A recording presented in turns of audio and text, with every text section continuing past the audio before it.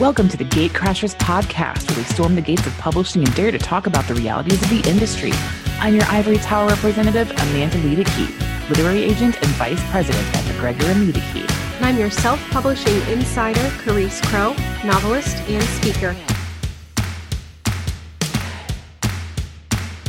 One of the things that you and I get to hear about a lot, but I think a lot of our listeners are unaware of, is the following that we have started to garner with some of the editors at publishing houses, just because they feel that this type of podcast is something that the industry really needs and needs a honest, hard look at the realities of our business. Mm-hmm. And so we thought it would be a good idea to reach out to some of those editors and find out if they have any thoughts that they'd like to share with our Gatecrashers family. Yeah, kind of like if you could say anything to your authors as an editor, and for it to be completely anonymous, no one would know that it's you, so there couldn't be like feelings hurt and weirdness between you.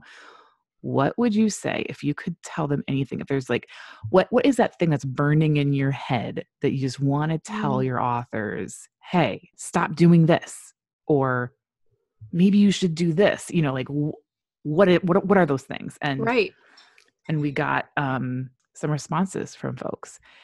And these are editors who have been in the business for a long time, I will say that. And they're well respected, and they are working at big houses and mid-size houses. So these aren't going to be your like smaller indie press editors. These are people working with a traditional publishing structure. All right. Got it. So number one, this editor wants their authors to know, text me during work hours. I care so deeply about your book, but I don't care enough to interrupt dinner with my family to talk about it. So text me during work hours. Yep. And that's something that's hard. I mean, it's hard to tell someone, hey, right.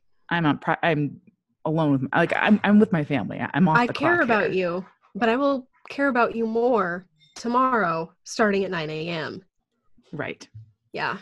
Right. But I mean, that's fair. I mean, none of us like it when our business stuff starts interfering with in the middle of making dinner or watching a movie with your kids.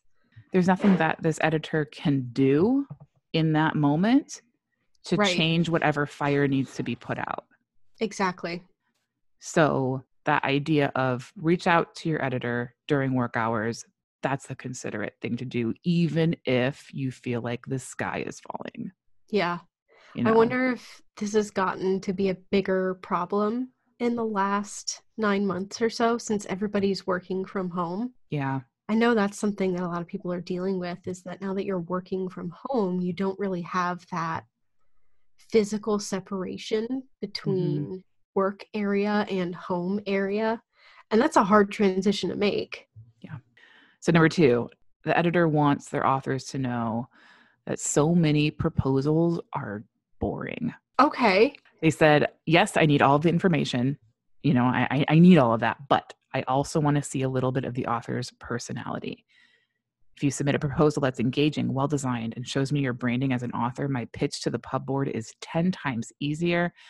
And then they went on to say, and please include a video with your proposal. This doesn't need to be fancy. It doesn't need to be long, 60 or 90 seconds, to introduce yourself, share your concept, and thank the publisher for taking a look. That is, again, things that this person so desperately wants authors to know. Yeah, that's interesting. The video part, especially. The video makes a lot of sense because the way that you act on camera is not going to be any different for that kind of content versus what you would do for your social media followers. Mm-hmm. And it would also inform them of what you would be like in an in-person event setting with readers, how you would interact, how you speak, how you move. Mm-hmm. It helps inform them, if you're nuts or not. I don't know. Yeah. No, totally. It weeds out the people that are just not socially adept enough. Yeah. Mm-hmm. Because it's not just about writing books. It's being a a personality. Right. It's playing that role. And you can play it as genuinely as possible. Obviously, like Right. we're not asking authors to fake who they are, but you have to step into the limelight somewhat. And this mentality of, well, I'm just not going to do that. It doesn't work these days. So Yeah. have those pitch videos. And that's something that I've started to ask authors to do, because it just can really capture who that person is. Even just sometimes the way they look can help tell a story about their brand far better than words on a page. Yeah. Because that can communicate, is this person trustworthy? Mm-hmm. You're doing, like that kind of self-help, nonfiction type stuff. Is this somebody whose opinion I'd respect? Mm-hmm. Would I listen to them if I saw a video of them on YouTube, or if they were out giving a talk? Would I sit down and hear them out?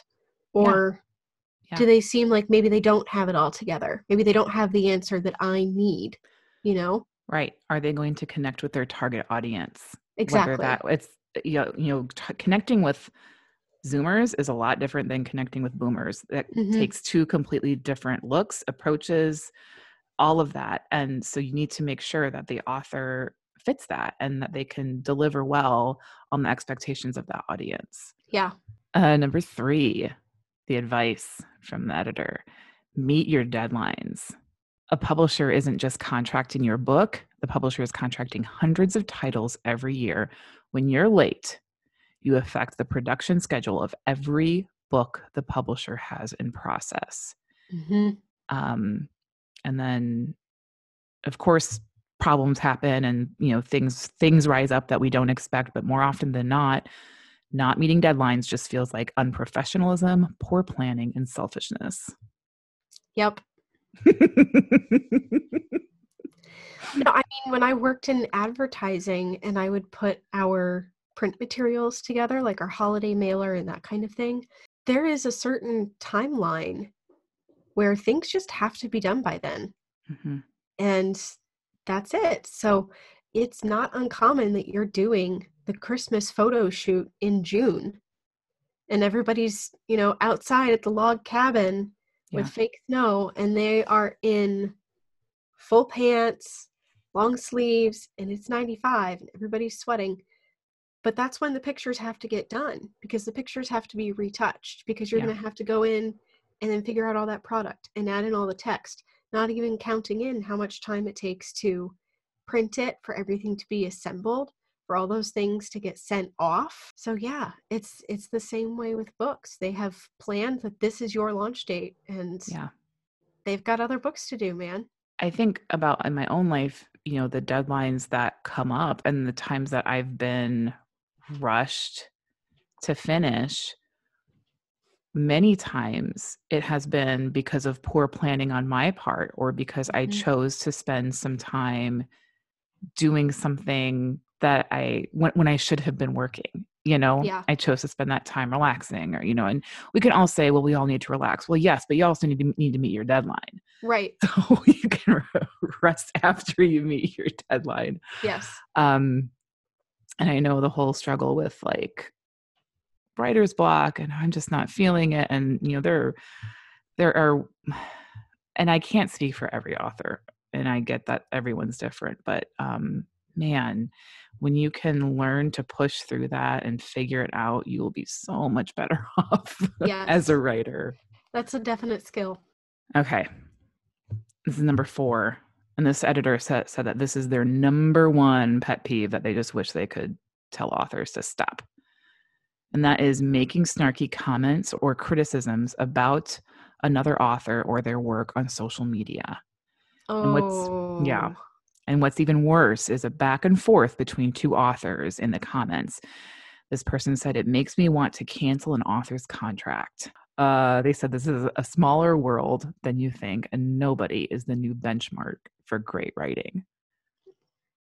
So you get that deal, you're feeling pretty good about yourself, and you feel the liberty to go and trash some book that, didn't reach your level of expertise, and this editor is like, nope. Right. There's a Ben Folds song where the lyric goes, "There's always someone cooler than you." Mm-hmm. You might think that you're the better writer today, it's going to turn around on you.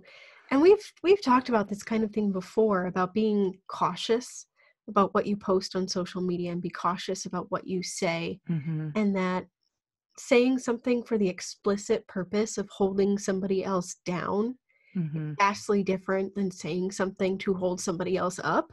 Yeah. And this is just like that. If there's a book in your genre or an author that you just don't like their writing, you don't think they're as good as you, talk to your cat about it. Yeah. That's the appropriate outlet, not your Twitter followers. Right. And it's one thing to say this book wasn't for me. It's another to completely tear it apart or Yes. question the author's ability as a writer. That was an Because if interesting you're one. doing that as an author, especially if you're doing that about another book that's been traditionally published, small house or large, you're not just cutting down the other author, you're cutting down the editor Mm-hmm. and the house and everybody who worked on that project to make that book what it was. A lot of whom, I guarantee, you don't know who they are, but you're happy to minimize their efforts. Mm-hmm. I mean, Yeah. that just does not speak Yeah. well of you as a person. Number 5, our advice is what we actually believe represents a win-win for both the author and the publisher.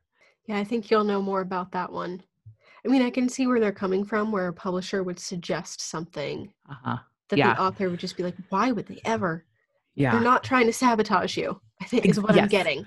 That is it. That is it exactly. And I've gone into situations with authors trying to navigate like being the peacemaker between the author and the publisher, because the author Mm-hmm. just thinks, well, the publisher just doesn't know, or that they don't care. And it's like, no, their advice is truly what they believe is going to be the best. They're not just like pulling something out of thin air. They're not Right. just, pushing something that they don't believe in.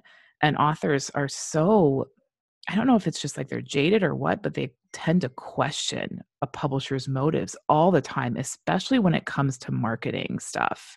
I think it comes from that traditional contract is so difficult to get that once you get it, you're just not sure. You're kind of like a dog who's caught his tail. Mm-hmm. And now you don't know what do you do with it? Mm-hmm.